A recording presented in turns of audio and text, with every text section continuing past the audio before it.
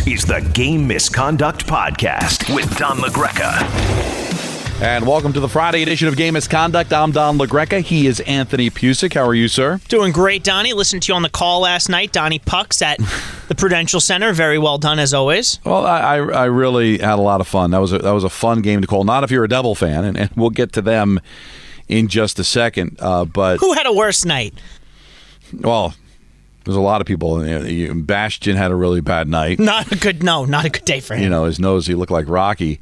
Between that and the fight with Trouba and all, that was men against boys last night. It really was, and the Rangers are now one away from a franchise record of 10 consecutive wins. They'll try to tie that tomorrow in Philadelphia. How about that? But let's start. There's a bunch of places to start, but I guess this game is as good as any. The Rempe hit on Bastion. All right, by the letter of the law, was it a blow to the head? Yes. They reviewed it, so obviously Toronto got a good look at it and was deemed a 5-minute major. I don't suspect he'll get suspended. He's obviously going to have some sort of a hearing, whether it's over the phone or in person. I would think it'd be over the phone. I believe, Don, he's not getting a hearing. No, then that's deserving, because I don't think it deserved a suspension, and you can even question whether it even deserved the 5-minute major. I know they have to be sensitive to headshots, but now you explain to me, all right, moving forward, how Matt Rempe's supposed to hit anybody. He's 6'8". He hit Bastion, who's 6'4", okay? That Bastion's a big boy, and he's still giving 4 inches to Rempe. So Rempe hit him, and Bastion was bent over. So are you telling me that he's now not eligible to be hit? Because I don't know how you can hit somebody without the head being part of it when you're 4 inches taller than the guy you're hitting, and he's hunched over, which now it's 6-7 inches taller. Are you supposed to just not hit him? I mean, he tucked in his shoulder, so it wasn't like he threw out his elbow or led with his shoulder, at least in my opinion. So I'll ask the question, is he now not eligible to hit anybody? No. Because he's going to be at least 5 or 6 inches taller than the average person that he hits, because he's 6'8". Look, Don, I don't know that the NHL Department of Player Safety does this, or refs do it, or Toronto does it, or what have you, but I think sometimes it is a matter of how things look, right? And Bastion came up bloody. It was you could argue it was almost a charging penalty with the way that Rempe took two skates into him. I know Peter Laviolette said it was just a hard hit and he's a big guy, and I agree with that. Do I think Rempe had an intent to injure him? No, I don't, which is probably why I think this was the perfect way to handle this penalty. You take a look at it, it's full contact with the head, and I know what you're saying, Don. What else is he supposed to do? And I hear you on that. I've seen people on Twitter also argue he could have stepped to the side, this, that, and the other, and I'm not going to be able to say that I know how easy it would be to adjust your body, seeing that somebody's head is down, to go hit them in a different place other than head-on, which is when you're skating full speed in an NHL game. I don't know that. I don't know how you're able to do that. But I will say this. I looked at it, and I thought it was probably the right call. I'm sure Dave disagreed. I was on the train at the time. Didn't get a chance to hear your guys' take on it live. No, Dave basically echoed what I said. What is he supposed to do? Not hit anybody. Look, and I get that, and I think that your sentiment and everybody's sentiment online is essentially being shown today with the Department of Player Safety saying that this is not worthy of a suspension. It was ugly in the moment. He did make head contact. Afterwards, he actually does, even though Siegenthaler, was it Siegenthaler? Who was trying to step up for... Well, Siegenthaler went after him. Right, well, yeah. Siegenthaler went after him, and then Rempe dropped the gloves, and Siegenthaler didn't. He one-punched him good night, the lights. So that also probably contributed to it, I would imagine. It was a multitude of events, and I think by seeing that there is no supplemental discipline, he got his game. He essentially got suspended for the game, let's be honest, and that will be that. And listen, in the grand scheme of things, it didn't matter because the Devils' power play sucks. And I usually don't like to use that word. They're 4 for their last 61 after going 0 for 4 last night. Set the tone for the game. They had a 5-minute major, couldn't cash in on it, and then 4 seconds into the Rangers' first power play, Zibanejad scores. It was over. It was lights out. And Trouba's running people. When I say running people, I mean it affectionately. I mean, it wasn't like he was doing anything illegal. He's throwing his body around. And I'm glad that it's starting to happen the last few times that Trouba has laid somebody out, that I've called a game. when Trouba then has to answer with somebody going after him after a legal hit, what's been happening, and I love it, is that now that player is getting the extra minor, which is the way it's supposed to be. So, you saw that happen last night. I think it could have got more done, by the way. Right, but the point is that why should Trouba have a legal hit and then have to sit in the box 5 minutes for after answering a fight for a legal hit?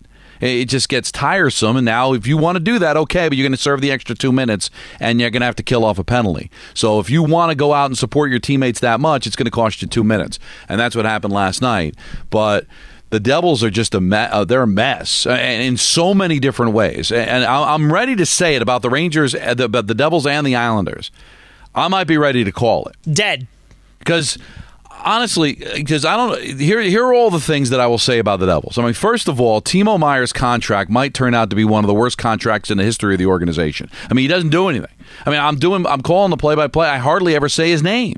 I didn't recognize him last night other than that's a problem when he took the slashing minor. Now he's tripping, whatever it was. He's missed 16 games because of injury, so that's not all on him. And he's got another 7 years on top of this to prove everybody wrong. But right now, that's been a disaster. And you could say, well, it really isn't an offensive problem that the Devils have. It's more defense, and I get that. But you're 4 for your last 61 on the power play. It's costing you games. It certainly cost you the game last night. And Timo Meier is a part of that power play that is completely hapless now over the last month. All right, so that's a major problem. The other thing that will eventually grow into a positive, you can't have kids. Luke Hughes is a terrific player, Anthony. He is. He had a rough game last night. But, you're playing 23 minutes. He's 22 years old. How old is Nemec? I mean, you're playing kids in their barely 20, 22, 21 years old, playing major minutes for a team that doesn't have any goaltending. I mean, that's a deadly combination of youth on the blue line and then have no goaltending. I mean, give Nico Dawes credit.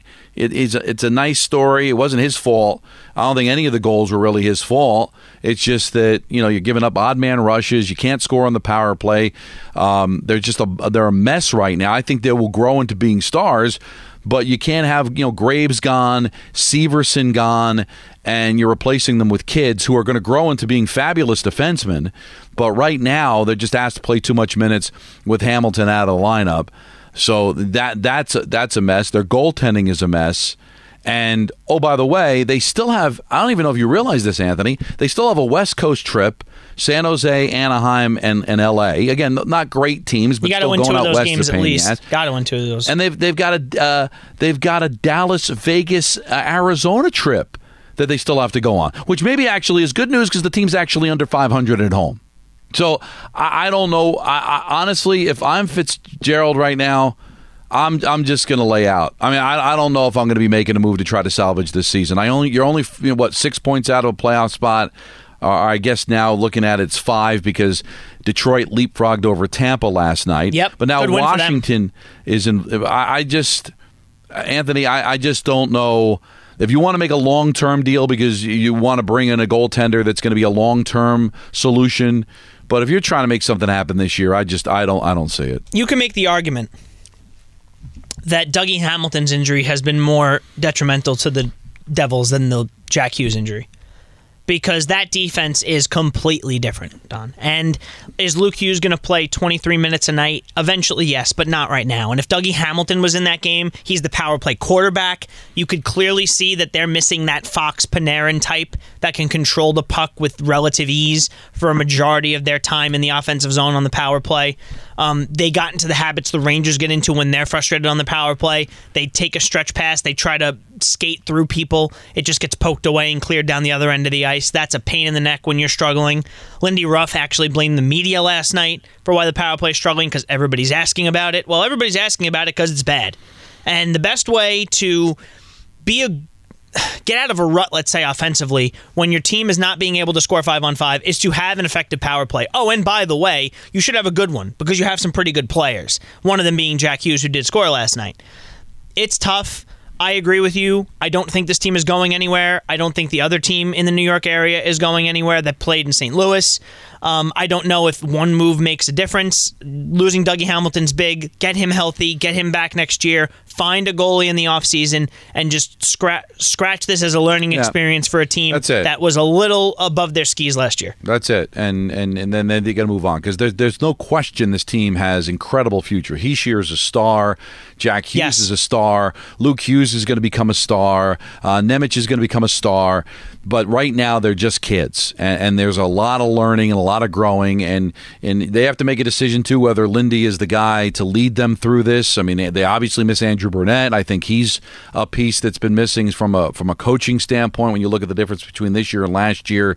But I love their future, but their future clearly is not now. Islanders give up 3 goals in 32 seconds. That's a franchise record for the St. Louis Blues. That's not good. Shut out the Islanders 4-0. They were able to salvage the Pittsburgh game to get the 2 points of the win in overtime there. But really, after blowing the lead against the Rangers, they blew a 2-goal lead in the third period against Pittsburgh. They get, have that bad 32 seconds, and it basically cost them the game in St. Louis. And that Blues team is not bad, by the way. So they got an excellent chance to make the playoffs. But still, Islanders and Devils both do not look like playoff teams to me. If I had to bet right now, it's either going to stay the way that it is, with Detroit and Tampa as your wild card teams, and if I had to say there's a team on the outside looking in that can make it, I'd give Pittsburgh the chance more than I would give the Islanders, the Devils, and Capitals the chance. Give the Capitals credit; they've won a couple of games in a row here, and they right now are just 5 points out of a playoff spot with 3 games in hand on Tampa and a game in hand on Detroit. But I'm not in love with Washington either, nor am I in love with Pittsburgh. But the fact that they've got 4 games in hand on Tampa, Letang looked great last night. Crosby's having a resurgent season. Of all the teams, I give Pittsburgh the best chance to make it. And I'm not saying they will, but I'll give them a better chance over Washington, New Jersey, and the Islanders. Yeah, I might be where you were earlier in the year, Don, where you thought the West was set. I think the East is set with their 8. I don't see Pittsburgh the way you do. I've been waiting for their demise as we have both been trying to predict over the last 3-4 years with how weak they've been. I don't see it. But just because of the games in hand, I'll give them a shot. Because I'm not in love with Tampa either.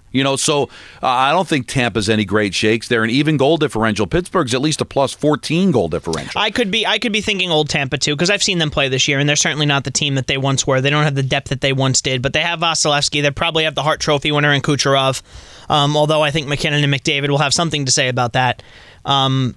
But I'll go out on the limb that you did. I'll say that the East is set in terms of the 8. It's just a matter of where they finish. Definitely not the 2 New York locals outside of the Rangers. I actually like Washington better than Pittsburgh. I know the goal differential's ugly, but Alex Ovechkin seems to be finding himself, and he can win games pretty much on his own. That's just how good he is, especially if he's got his scoring touch and scores 2 goals a game. So I'll give them a better chance, but I think it's going to be Detroit and Tampa. And good for Detroit, because it's good to have an original 6 team like the Red Wings back in the playoffs if they get there. It's obviously better for the sport to have the city of Detroit in the Stanley Cup playoffs if they are able to close this out. Well, get off the schneid, too, after that long streak of always making, and it's been a long time. And their win last night was impressive. That was impressive. Give them credit. I mean, they were down a goal in the third period against Colorado, and they win that game. That's a huge win for Detroit, so they get themselves a little bit of a cushion on the teams on the outside looking in, have the first wild card. Big boy win for the Hurricanes last night, 1-0 over the Panthers. And the Rangers have needed this 9-game winning streak to be able to hold on to that 6-point lead. Carolina still has a game in hand. But, Carolina's on the come. That's a nice win against a really, really good Florida team to be able to blank them. All the question marks are always going to be around. Does Carolina have the goaltending necessary for them to be able to make the playoffs? Well, you go out there and you shut out a really good Panther team. You hold them, they get 45 shots on goal. The goaltending for Carolina, was terrific in this game as they got a tremendous goaltending performance from Kochenkov, and now the Andersons talking to the media about the possibility of him returning. So the Rangers have really needed this winning streak because Carolina's really going to put a lot of pressure on them. I think this is not going to be an easy division to win. Carolina's going to make sure of that. No, they look really good. Obviously, you know how I feel about the Panthers, and Kochenkov had a great game.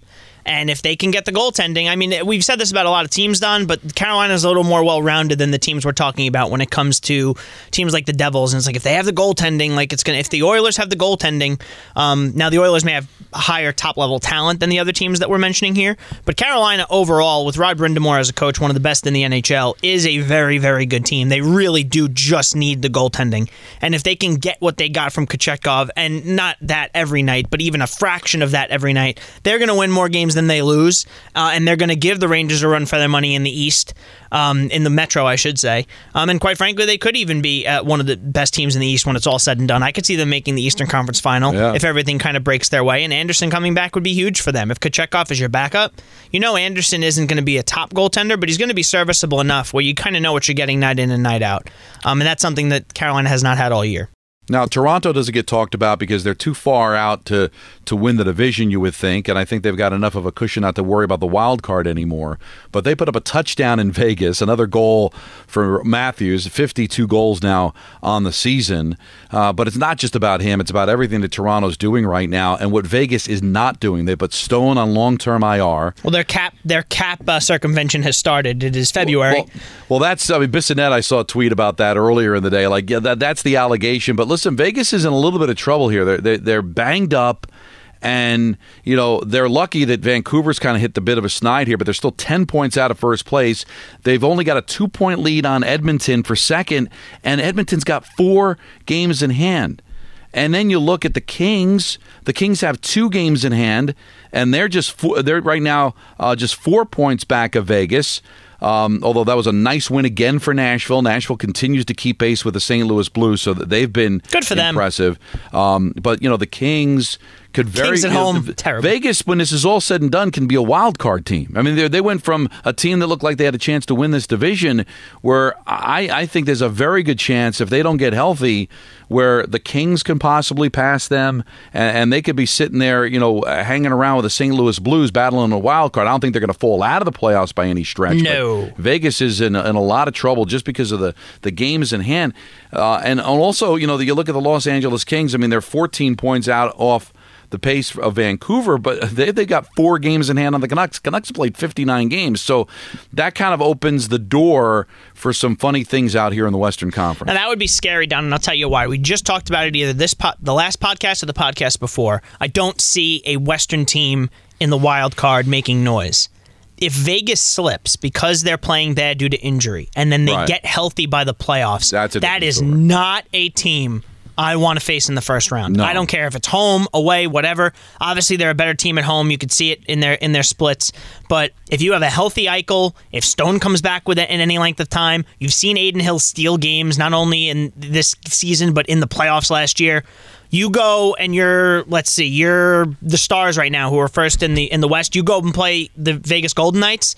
That is a tough opening round. To win your division and have to play Vegas on a snide, that would be terrible. I like Vegas when they're healthy. Obviously, they're struggling. They're 5-5 in their last 10, have lost 2 in a row.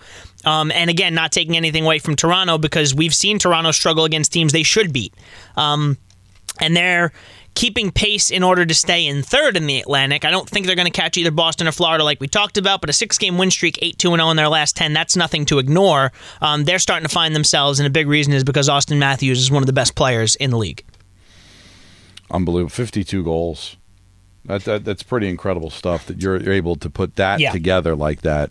I will say this, Don, by the way, and it kind of came to me late here because we just talked about the Kings, and obviously they lost last night. But Quentin Byfield had a highlight reel goal earlier in the week, and I'm sure you saw that. It was all over the place. Yeah. And then Alexis Lafreniere had 2 last night for the Rangers. Both guys 1 and 2 in the draft that they came out, and they kind of, I know that the New York fan base kind of wrote Lafreniere off, and I know that the King fan base also kind of didn't think Byfield was going to amount to anything.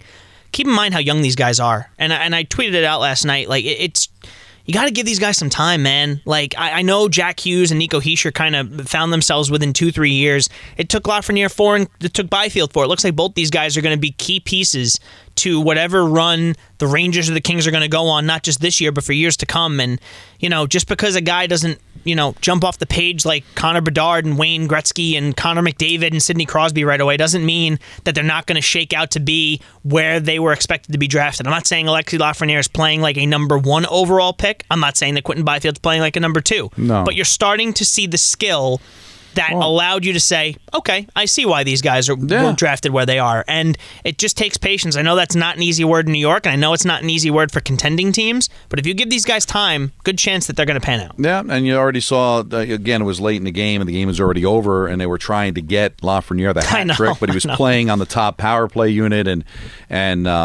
they got a little sloppy in trying to get him the hat trick, and that led to the Jack Hughes goal and hurt Igor's chances of getting the shutout. And that would have been nice, a shutout and an assist for Shesterkin had he not given up that goal late to Hughes. But you're right. I mean, Jack Hughes is special. He's sure special. What's derailed them? It's been injuries. Same thing with Byfield. Starts his career banged up.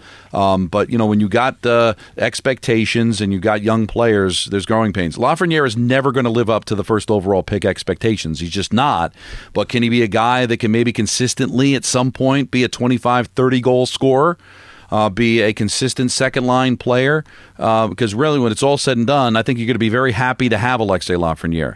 I agree. But he'll always be, there's the first overall pick, probably not worth the first overall pick, but I think you're going to get to a point where Ranger fans are going to be very happy that number 13 is on their team, no matter how he ended up being on their team. Kraken trying to keep themselves alive as they beat the Canucks 5-2. How concerned should we be about the Canucks? They've lost 4 straight games now, only managed 21 shots on goal last night. Here's a team that back on Monday gave up 10 goals. The Wild broke them. Yeah, but I also think the fact is that they know that they got a 10-point lead in the division. So maybe we're just kind of going through the dog days here for them. But be careful, because this is not a team that's a consistent playoff team. So I thought there's still reasons for them to stay engaged. So maybe it's just a little bit of a slip knowing they're still going to be able to win this division. But kind of a little disconcerting here that they've played as poorly as they did, losing 4 straight games. 4 straight games in regulation for a team that was clearly the best team in the NHL is not flying under the radar. People are going to notice that. No, you're certainly right. And one thing that I think that they could probably improve is their defense a little bit. Now, of course, they have Hughes, who's fantastic, and Tyler Myers, and there's some names that you recognize. But when you give up 10 goals to the Minnesota Wild, and I watched a lot of that game, I was sitting here doing the K show. I looked up and I was taking a look at where this occurred, and it was defensive breakdowns and not being able to get out of their own zone. Maybe it's the defense that needs to be shored up by Vancouver. They got Lindholm, and that's obviously huge. I don't think they need any more offensive scoring ability. Right. But maybe they go and get that extra defenseman that might shore up their bottom pair and kind of make them a little deeper. Maybe that's where they need to go. Concern, yes. Does it take them out of the top 5 for me? No.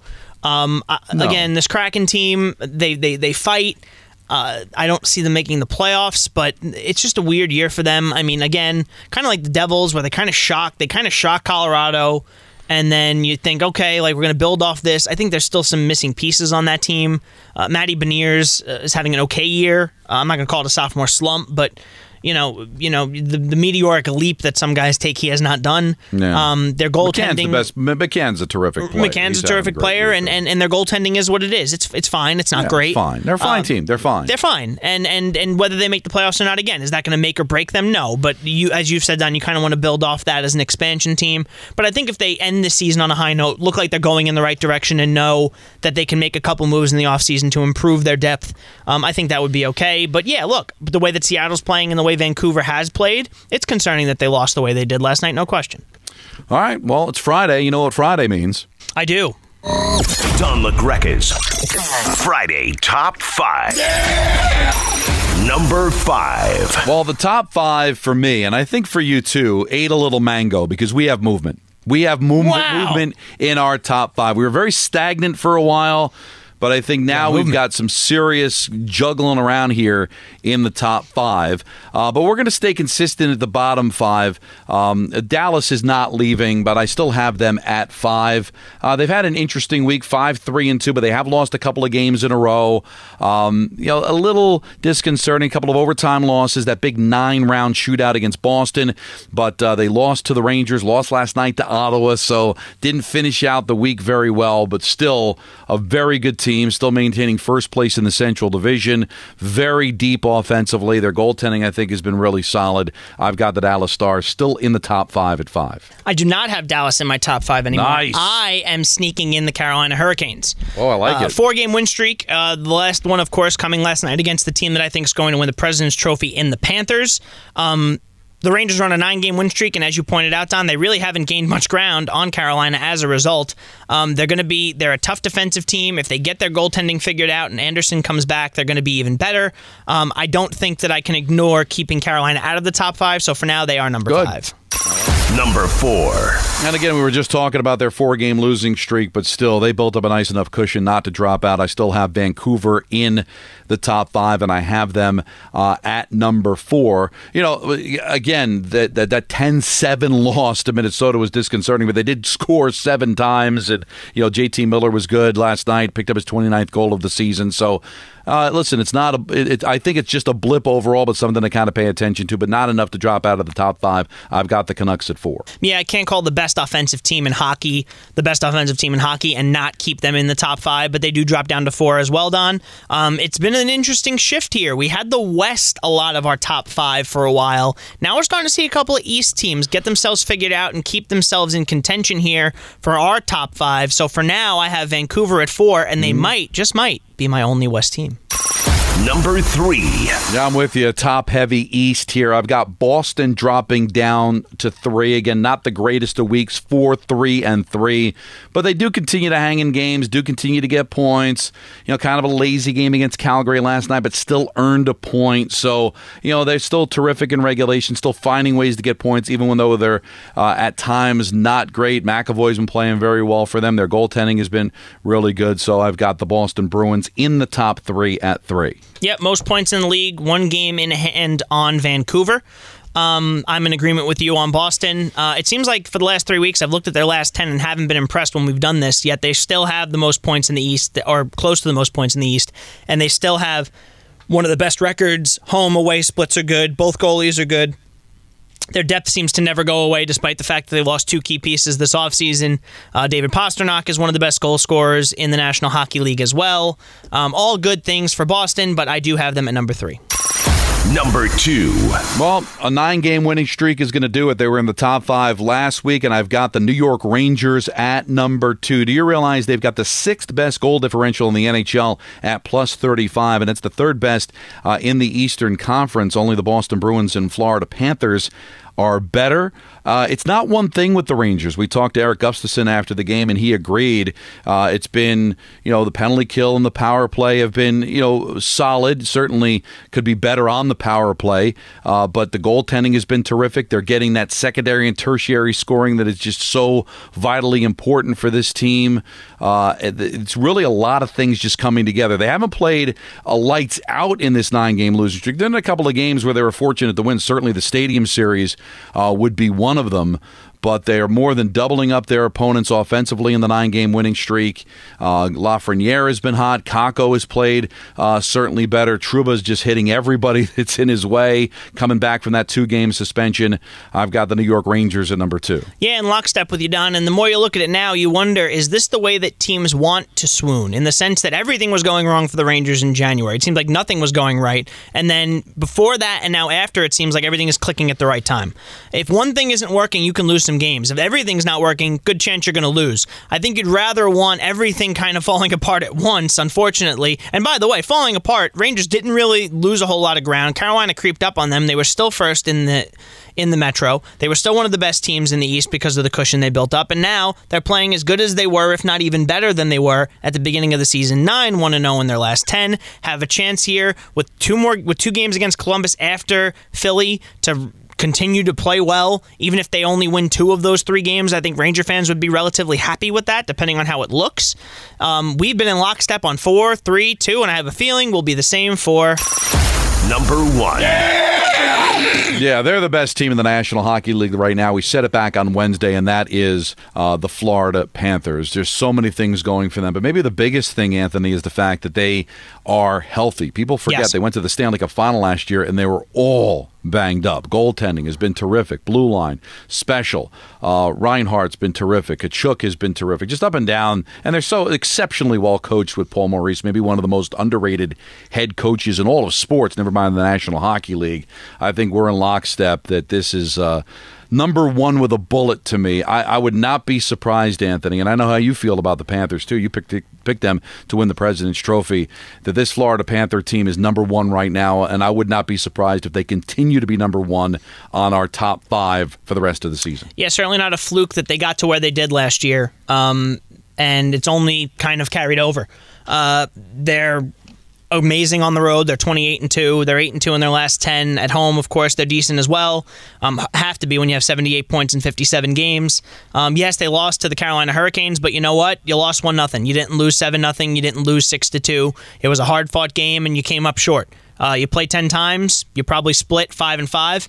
But you know what? That's a team you're going to end up facing in the playoffs, possibly. So if you can play those teams tight, I'm not going to knock them down just because they lost a game. They're 8-2-0 in their last 10. I got the Panthers at 1. Yep, that's the way you got to look at it. Now, this is I found this very interesting. I don't know if you saw this. I find everything interesting. That, you take a look at the top 7 teams right now in the National Hockey League. Yep. Boston, Vancouver, Rangers, Panthers, Stars, Avalanche, and Jets. Okay? I'm just throwing it out there because take a look at the records.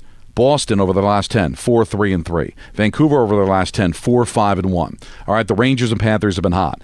Dallas, 5th best team in the NHL, 5-3-2 in their last 10. Yep. Colorado, 4-4-2 in their last 10. Winnipeg, 7th best team, 4-5-1 over their last 10. We're starting to see some of these teams kind of hit that swoon that you hit in February. Yeah, Carolina and Toronto, you're a playoff team. Doing well.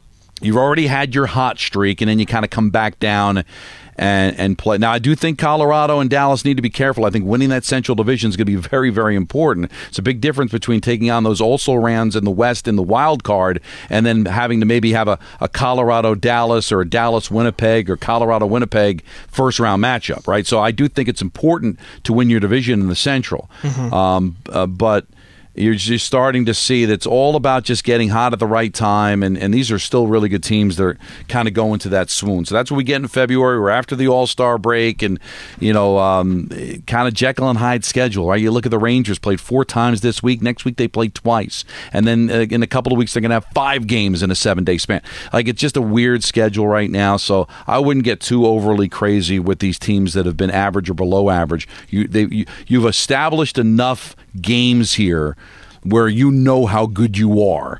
So if you haven't impressed for a week or so, I don't think it's that big of a deal. Yeah, look, I mean, am I impressed by the 4-4-2 and 5-3-2 for the Stars and the Avalanche? No, but next week they could be 7-3-0, both of them. So I'm not overly concerned. I mean, there's concerning games. Look, like I said, I was very concerned with Vancouver's 10-7 loss to the Wild. The Dallas has had games where you kind of scratch your head. Colorado, like I said, they haven't been great. Look, they're one of the top 10 teams in the league, but they haven't overly impressed, but they haven't been terrible. They've been a team that's kind of been consistent throughout the year. Maybe they slipped to where they are right now, where they're 4-4-2. Maybe that's happened every now and again in a 10-game stretch, but more often than not, they figure it out because they have one of the best players in hockey in Nathan MacKinnon. All right, let's buzz through some of the social media here before we call it a day.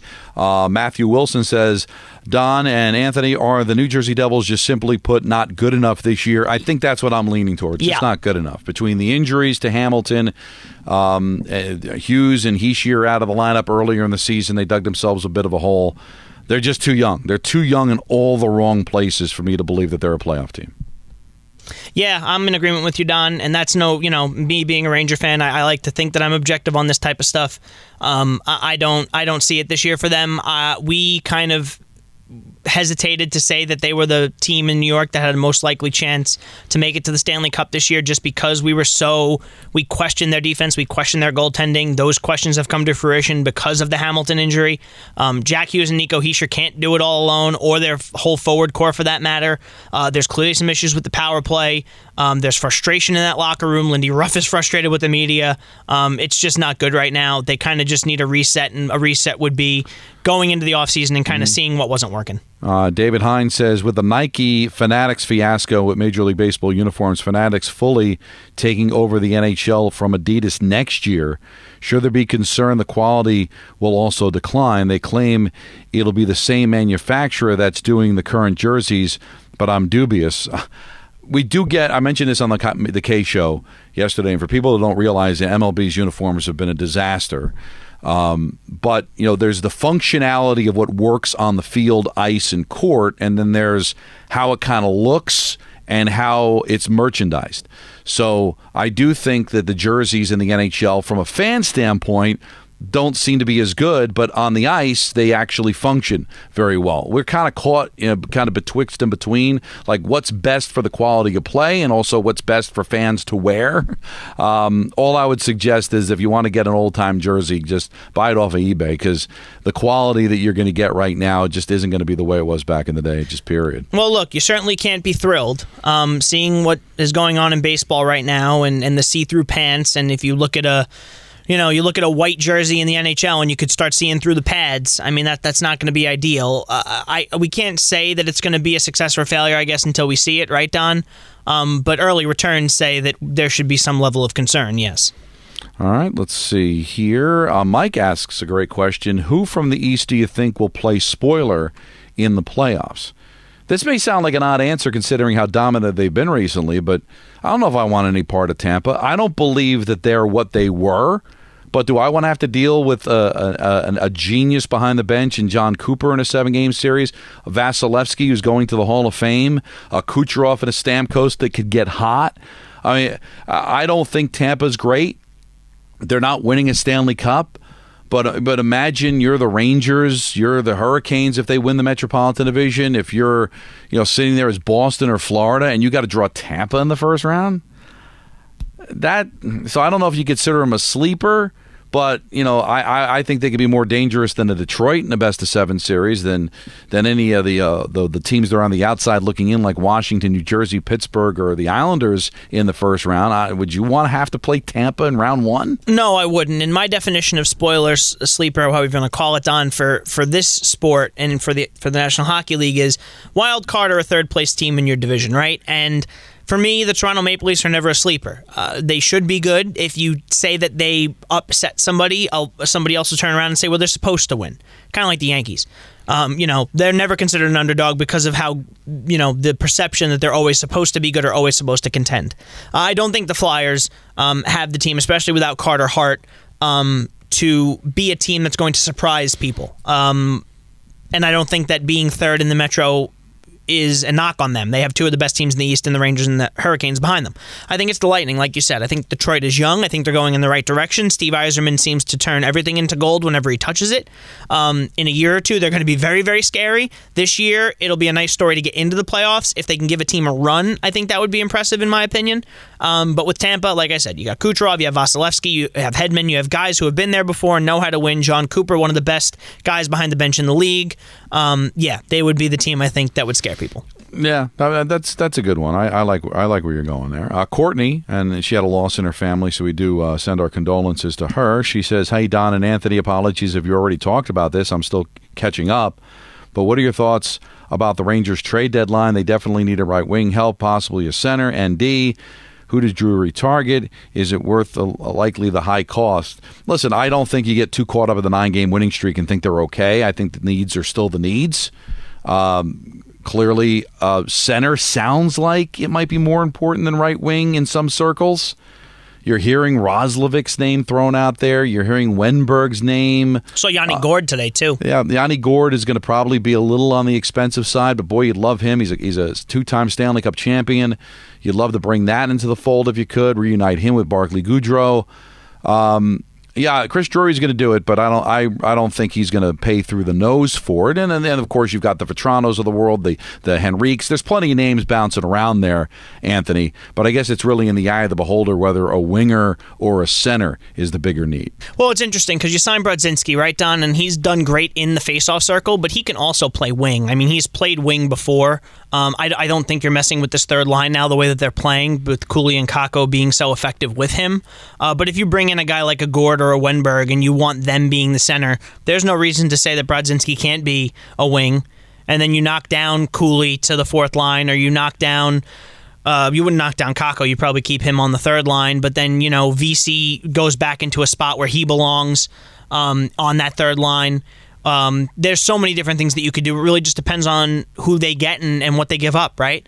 You'd have to imagine at some point, as good of a veteran presence as he is, Barclay Goodrow is not long for this team with the cap hit that he has and the way that he is being utilized. I know Peter Laviolette will say that he's very important because he's part of that shutdown fourth line. But now they've got the Bash brothers there with Rempe and Edstrom. It would be interesting. I could see Brodzinski centering that line just as well. But a buyout could be coming for Goodrow in the offseason. They could move on from him. Who knows? But I would love Yanni Gord. I think that would be exactly what you're looking for.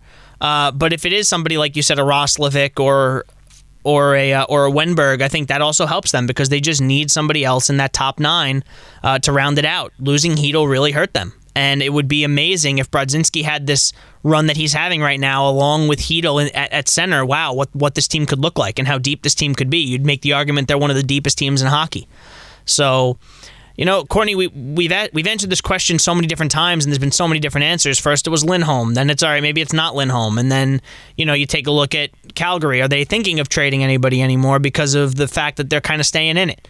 Are the Predators going to trade anybody because they look like they're in it? Are the Blues going to trade Buchnevich, and are they going to have a reunion there? Who knows? But it's going to be a rental, in my opinion. If it's going to be a guy like Gord, it'll cost a little bit more, but you also think he's part of the future, right? So it'll be interesting to see. I would guess rental more than a Yanni Gord type, and I'm confident that Drury will be able to make it work. All right, our buddy Sir Harvey Cruz says, since the Western Conference is loaded, if you had to put your money on one Eastern Conference team to win the Cup, who would it be? Harvey, you haven't been listening. The easy answer is the Florida Panthers. Yep, that's where I'm going. I love the Rangers, but that swoon in January scared me. Call me back or text me back, Harvey, or tweet me back, whatever you want to do. You see me every day. When the Rangers get a winger, and I see how it looks with that, I would feel much more comfortable to say that the Rangers could beat anybody in the East. I think they have a hard time with. They would have a hard time with Florida. I think they'd have a hard time with Carolina. That's just me being honest. I also think they could beat those teams. But we saw Florida what they did to the Rangers in December. Mm-hmm. I'm going to see them actually in March when they come up to the Garden. So we'll see how they play against them then. But yeah, it would be Florida. And finally, DJC Sports Media says, "Hey guys, what are your thoughts on the defending champs, Vegas struggling through parts of the season? What adjustments or trades do you think they can make to repeat as champions, or do you see them spiraling out of the playoff race?" Listen, Bruce Cassidy's not going to allow that to happen. I mean, they're a playoff team. There's no question. As far as moves they can make, I don't know. I really don't know what's out there for them. Well, what do they need? Cap has always been, an issue, certainly with them. Now with the Stone injury, does that free things up for them to go out and get it? Or, is it just a matter of a team getting healthy, and once they're healthy, they're a cup contender again? Yeah, I think that's the right answer, Don. Now, they have some depth on defense. We saw that when there was injuries to their defense, that they feel pretty good about some guys that they have in the minors. And they have a good amount of depth there. If there was a team that needed a depth defenseman, now I don't know what you're getting back for that. Are you getting a third or fourth line player for that? Are you getting back some cap relief? What this, that, or the other? Look, when this team is healthy, they really don't need anything as far as I'm concerned. I think they're pretty darn good. But it's a matter of, when does Eichel come back? Does Stone come back? Lacerated spleen, I think, is the injury, Don. I mean, that's not something you mess with. So it's just a matter of when. I don't think they'll slip, like we talked about earlier. They're not going to slip out of the playoffs. And if they're healthy as a wild card team, they're more dangerous than some of the teams that won't be wild card teams, in my opinion, in the playoffs. So is there concern? Yes, because they're injured. I'm not concerned that if they were healthy, they'd be playing like this. I think they'd be playing obviously significantly better. It's just going to be a matter of when these guys come back healthy and where they're sitting in the standings. Now I'm going to squeeze one more in because he goes after you, although he didn't add you on the tweet, which is kind of weak. But Michael's showing the Jarry and Ottinger statistics that heavily favor Jarry. Better goal against average, better save percentage, 5 more shutouts. Obviously, Ottinger's got a better record because he's on a better team. But he says Jarry leads league in shutouts. Anthony loves Ottinger and can't trust Penn's goaltending. Jarry deserves more respect. I get the playoff chirps, but come on. Does he mean like that there's some, that I don't like Jarry because he played against the Rangers? No, I think what he's saying is that you're not respecting Jarry. He deserves more respect. Well, look, he's not a bad goaltender. I just happen to like Ottinger better, and Ottinger's not having a good year. There's also Ottinger's not having a great year. A multitude of top 10 goalies that are not having good years. And Jarry's been hurt, and Jarry's been inconsistent in the postseason, but I give him credit. This Pittsburgh team is the strangest team that I think I've taken a look at in a long time. Because at any moment you're like, boy, this team really can come together when you consider the talent that they have on it. You've got Crosby, who's having a phenomenal year, Malkin, Letang, Carlson. But there's also conversations that they're going to deal Gensel away. I don't know how much their own organization believes in what they can run. And they keep doubling down, and yet there isn't any kind of run in them. And now they're staring at 2 consecutive years of missing the playoffs right in the face. So, and Jarry's a part of that. Now, if Jarry was healthy against the Rangers a couple of years ago, do I think that they win? Probably. I don't think they were going to beat the Rangers with Louis Domingue between the pipes. And if Crosby doesn't get hurt in Game 4, they probably don't. They probably do lose that first round series. There's no question. But this is not just about 2 years ago. It's needing to beat the Blackhawks to make the playoffs last year, not being able to do it. It's a lot of early exits before that. I mean, we're pretty far removed now from that 2017 championship. We're talking 6 years ago. You've got a new general manager now. You've got an outstanding coach, but at what point do we say that they're kind of in no man's land right now? They are not bad enough to get a really good pick, and they're just not good enough to solidify a playoff spot. And they've kind of been this team for a while now. And by the way, look, you could say that I say I don't trust them. I still may not necessarily trust Jarry. He may be having a better year than Ottinger. If I'm picking a team right now, and I'm picking between Jake Ottinger and Tristan Jarry as to build my franchise, I'm probably picking Ottinger. Now, that's my opinion. You, of course, can defend your goaltender. I defended Igor when he looked like he didn't know how to stop a beach ball in January. So by all means. But is Jarry the biggest problem on this team? Absolutely not. No. I think this Penguins team is just old. Unfortunately. And I think that, and when you talk about ceilings, in my opinion, I think Ottinger has a higher ceiling than Jarry. I'm not saying Jarry's bad. He's probably in the top 15 of goaltenders in the National Hockey League. But that's just my opinion. And it's okay to have a different one.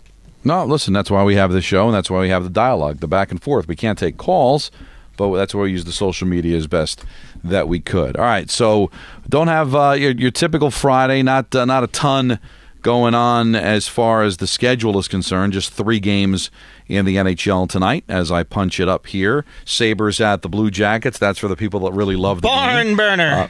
Jets in Chicago to take on the Blackhawks. Oilers Wild can be fun.